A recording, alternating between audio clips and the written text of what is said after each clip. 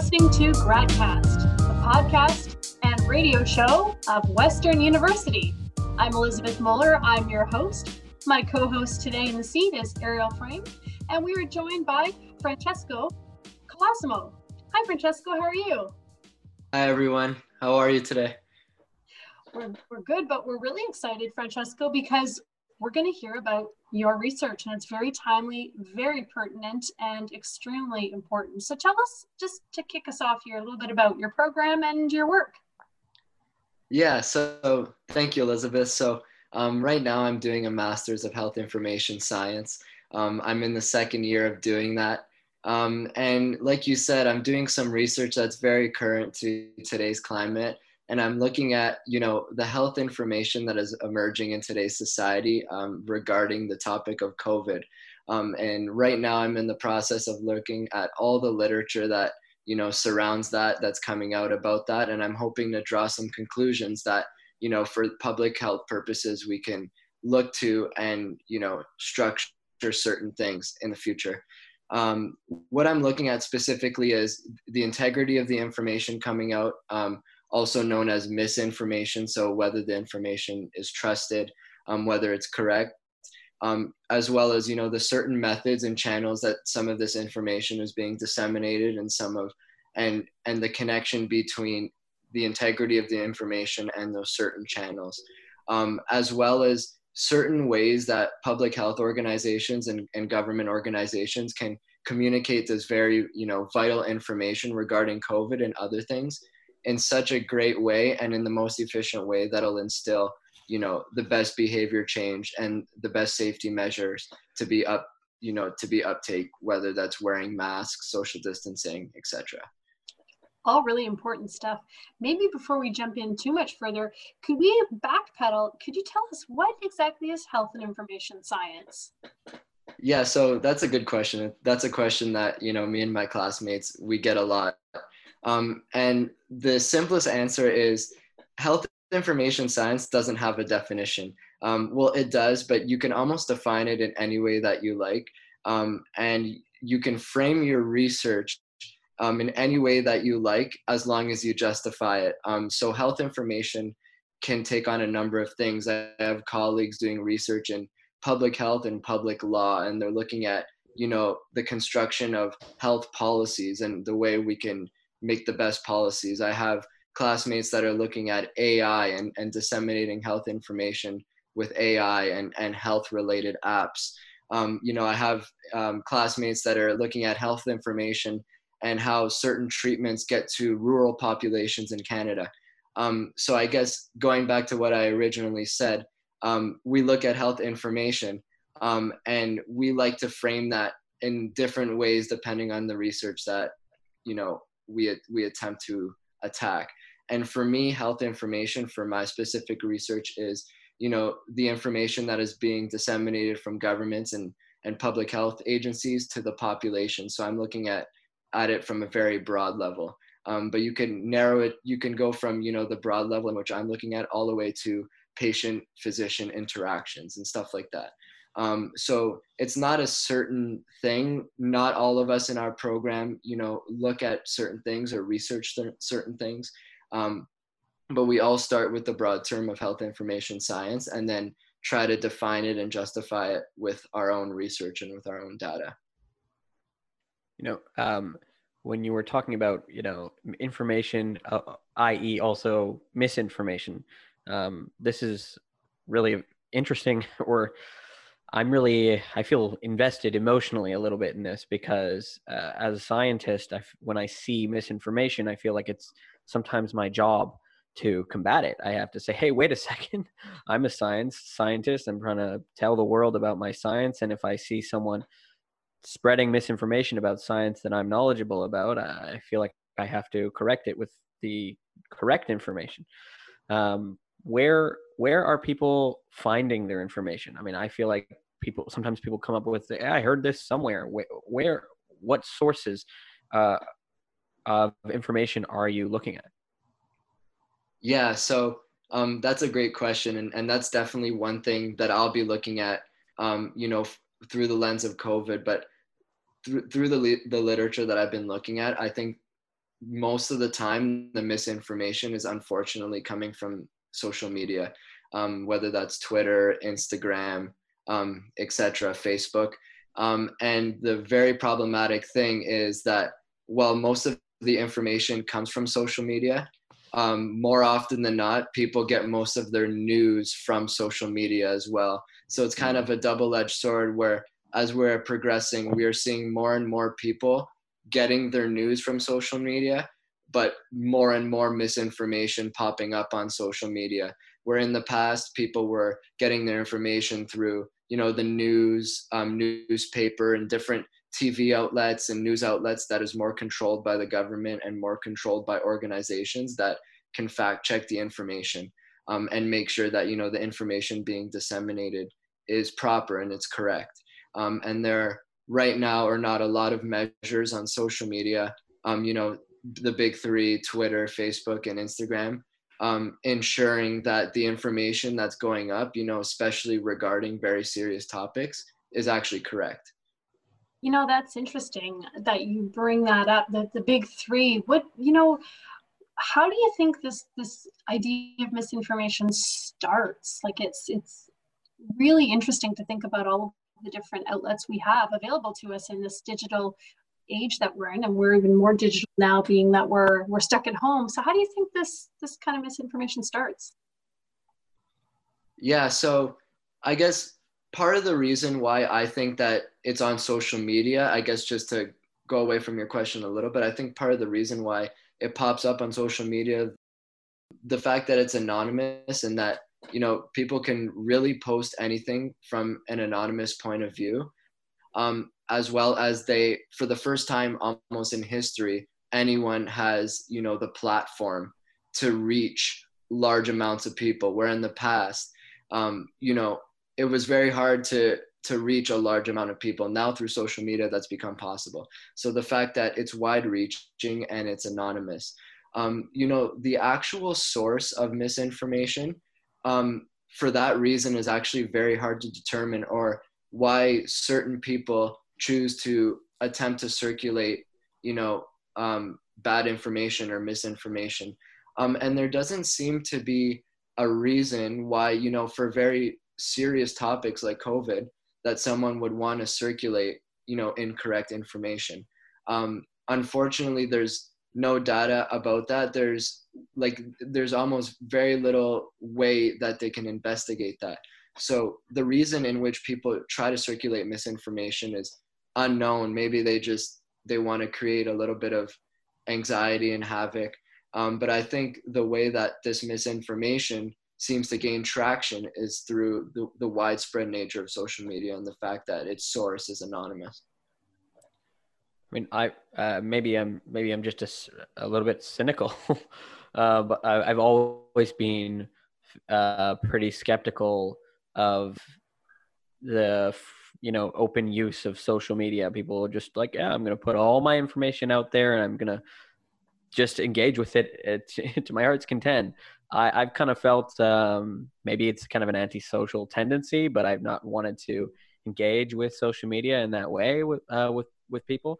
But in part, it's also this kind of icky feeling that there's a corporate interest that's governing what I do on this platform, and their interest isn't really to provide me something that I like, but to make money. And the question is, how are they doing it? So, I mean, maybe one thing that comes to my mind is misinformation gets eyes, gets clicks. So there's a monetary incentive potentially there, because the more clicks you get, the more money you could get, regardless of why they click.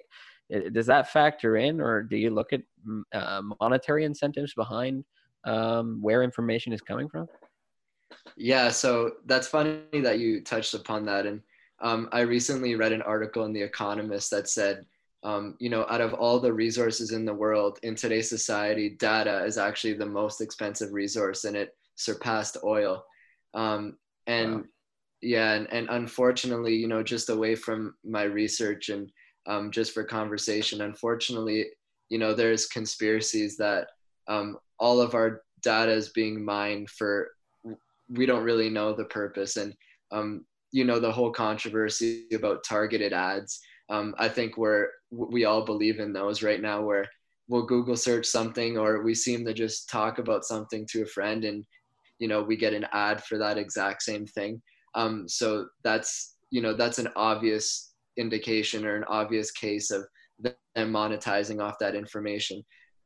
Now, based on going back to your question, if misinformation is circulated for the sake of profiting, it's possible. If it's kind of a throwaway news source where some news sources that we know are kind of they can't be trusted, maybe they get paid for clicks, maybe they get paid for likes, maybe they're paid to circulate that information from someone else, who knows. But big data in general is, I think, it's a bit of a problem, because there's so much data coming out right now, not just about COVID, but everyone using social media, everyone using their electronic devices. This is all data that's being created, and the policies and the laws haven't really kept up with the culmination of all this data. And it may not even be illegal to harvest it and sell it at this point. And it's just, it's a bit of a free-for-all right now. And they're starting to learn that in Europe, and they're starting to make regulations around that in Europe, harvesting big data and then selling it for different purposes. So I think, policy and we have a lot to do in realizing, how serious, if we think about it on a broad scale, how serious this can be if all of our data is being mined and used for a specific purpose. And we don't even know at this point. So, but yeah, back to your question, for sure it could be monetized in ways I don't even think we could know yet. Do you have, are there particular aspects of information being circulated on COVID that makes it ripe for study? Why COVID? Yeah, so I guess we chose to study COVID simply because as this whole epidemic or pandemic progresses, there's just so much information coming out right now. And it's the first time, for me, that I remember that, all of this health information is coming out in real time, and you could almost see it progress.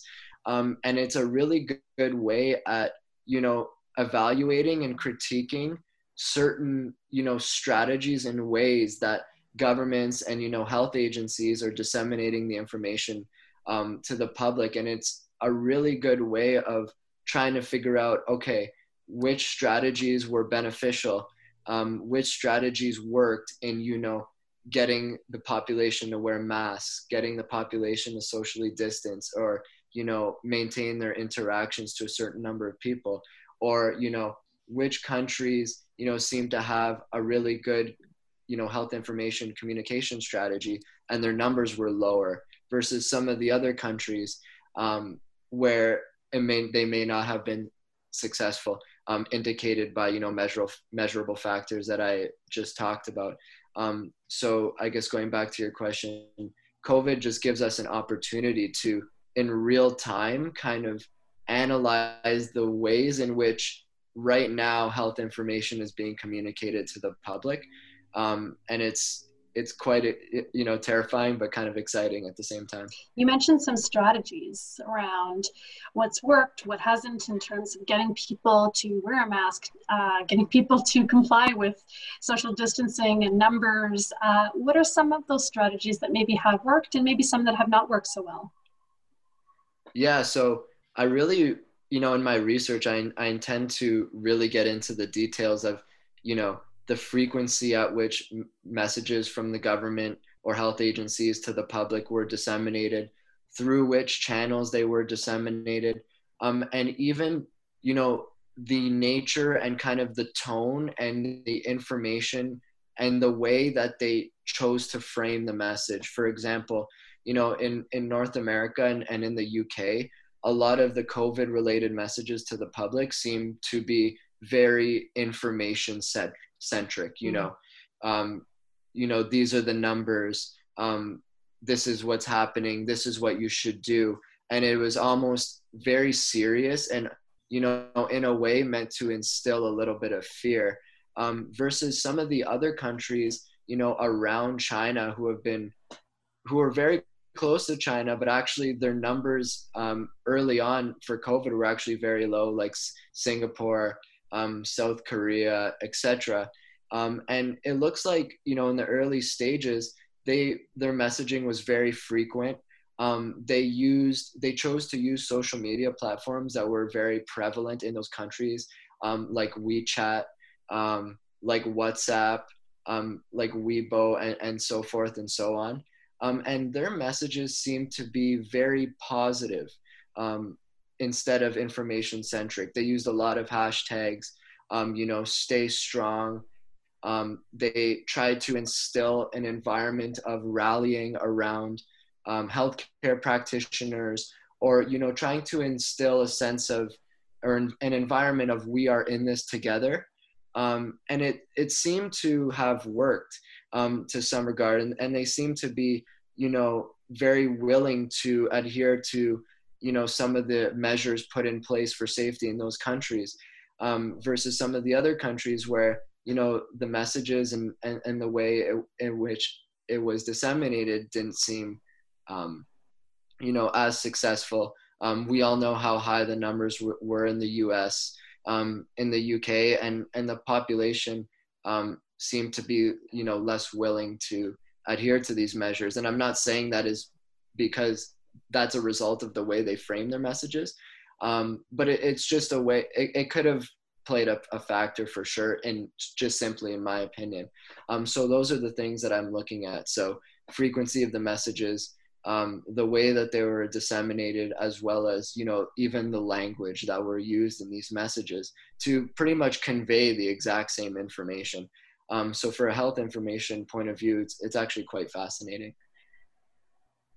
When you look at, if you're looking across the world, at these different countries and their messaging, are you going, when you like look at trends, will you stratify or like separate into groups, countries whereby the government has more control of that messaging versus countries that don't? So like, I mean, I think that there's this real sentiment of freedom of the individual in North American countries like Canada and the US, where we really feel like, the government, when we speak on social media, the government shouldn't have anything to do with that. Whereas I know, I mean, maybe I'm wrong, but I get the feeling that in China, you just don't have the freedom to speak say whatever you want on social media. They kind of can just block whatever they like. Right. The government, so to speak. So that's definitely a limitation of this research that I would love to point out. The fact that, you know, in analyzing the social media data from some of these countries, they may, like, there's always the possibility that they suppressed, you know, some of the true sentiments of the population, and or, you know, suppressed, who knows, even if the numbers, like the COVID numbers that they're reporting, are truthful.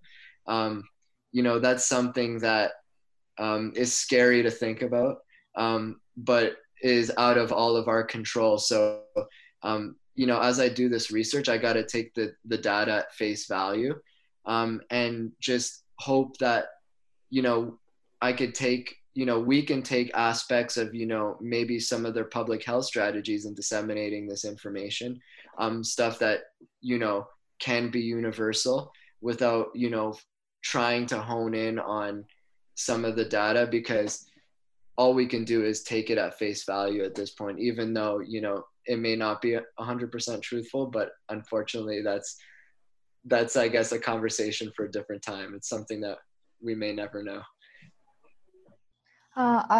Laura here. I would like to ask a question. Just while you were talking, I was thinking if you also explore any strategies to fight misinformation, because if you focus a lot on that, I would like to know what else can we as the public do, or what other strategies are out there to, you know, like fight that problem?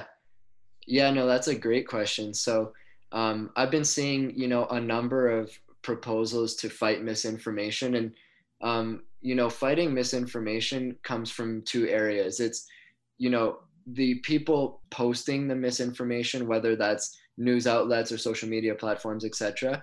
They have a responsibility, in my opinion, to make sure that the information that they are disseminating regarding, especially serious topics is factual. But I think us, consumers of this information, the general population, I also think that we have a responsibility to not take everything that we read on face value. And just the other day, I saw a stat that, the news and the information that people see on social media is the most trusted news from their point of view. So, for example, if they see some news on social media, they see it in the newspaper, they see it on television, they're most inclined to trust the social media um, information, and the stats are saying that they should say the exact opposite. Now, from a governmental or a public agency point of view, one thing that they can do to kind of combat misinformation is using social media and their resources itself to kind of gauge what their population is thinking and what their population is believing at the time, and then disseminate their own information to combat that misinformation. For example, early on, there was a lot of news going around saying that people not showing symptoms may not be able to spread the virus. And just as an example, if they use their own resources to know that, on a general scale, this is what the population is thinking, they can then, disseminate their own information knowing that this is not true to correct that.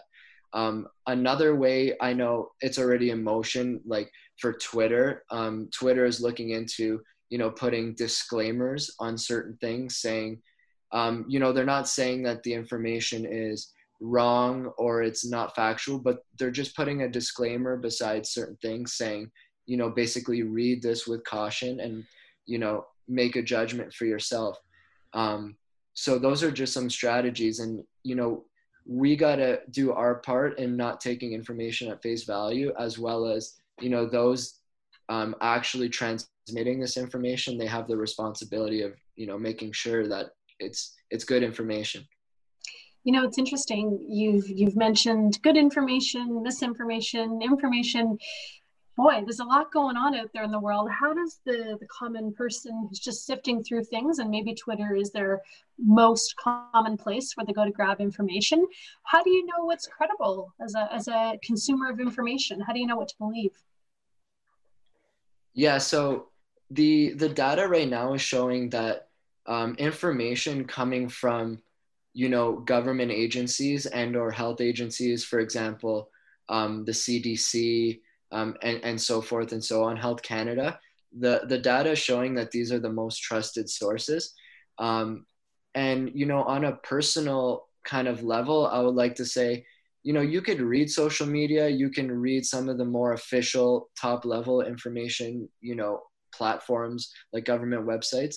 But I think it's really important that to get the true picture, the true information, I think everyone should visit multiple sources, just to confirm that what they're reading is true and what they're reading is right. So to answer your initial question, I think if you're looking for the most factual information, it's that coming from the government. But to get, it can't hurt to get, the bigger picture and, the viewpoints of a number of different sources, and just making sure that you're getting your information from a number of different sources, so that, you can then look at everything and make, the judgment for yourself and say, okay, I believe this to be true because there are a number of sources saying this. And that's all that you can do, in my opinion. You'd mentioned earlier in the interview that anonymity was a major factor here. Would you, if someone, let's say someone was completely naive to social media and they said, hey, I want to get involved in this. I want to go on social media and I want to talk to people and I want to be informed. Would you be pointing them to different social media platforms based on whether they're going to be interacting with people who are more anonymous or less anonymous? I mean, I'm just imagining an angsty teenager who just decides it's fun to say that, you should point a hairdryer in your mouth and that'll kill COVID. And then it just spreads because that angsty teenager had a weird idea that he thought he would get views on TikTok for like, it could just literally start like that. So, I mean, would you rather point them to a platform where pretty much everyone's been verified, or does that factor into whether you should use a social media platform for information or not? Yeah, that's a great question. So, most of us have social media in this day and age. I for sure do. And I'm never going to say, don't get social media. For sure, get social media, post pictures, communicate with friends. But you just got to be cautious in what information you're sharing, because it then becomes public information. And you have to be careful of what information you're reading on those sites. And to answer your original question, no, I wouldn't recommend social media for, very serious factual information regarding COVID or anything else. I would, recommend going to a newspaper or going to a government website. That is where the most, factual and correct information is. So to answer your question, no, I wouldn't recommend social media for, to gain information, but for sure, but I'm not saying don't have social media. Have fun on social media. Just be careful of what you're consuming as well as what you're posting. So with that, we're coming quite almost to the end here. And you mentioned, use social media, and you use social media yourself. Maybe you could tell us, what social media do you use? Not necessarily for information purposes. As you said, it's not the best place to get your information, but in general, if people wanted to find you on social media, where could they find you? Yeah, so I'm most active on Instagram and Facebook. And you can find both. On Facebook, I'm just Francesco Colosimo, my name. And on Instagram, my handle is francesco.colosimo. Feel free to shoot me a message on either if you have any more questions. Not too active on Twitter, so if you decide to send me a message on that platform, you may not get a timely response. But I would love to, talk about this topic, even outside my research, because it's something that I clearly read about on my free time just out of interest, and I think is pretty interesting. And I find myself fortunate that I'm able to, do some research in something that I'm so interested in. So yeah. Well, thank you, Francesco. This has been a really enlightening interview. You've been listening to GradCast, the podcast and radio show of Western University. I'm your host, Elizabeth Moeller, and I'm joined today by my co-host, Ariel Frame, our producer, Laura Benna, and our guest for today's show, Francesco Colosimo. If you've liked what you heard, feel free to join us on the radio at 94.9 FM. You can find us on social media, Twitter and Facebook at GradCast Radio. You can also check out our YouTube video for a whole list of episodes. Maybe you'd like to get in touch with us, perhaps be on the show yourself. You can do that by emailing gradcastradio@gmail.com. Thanks for listening. Have a great night.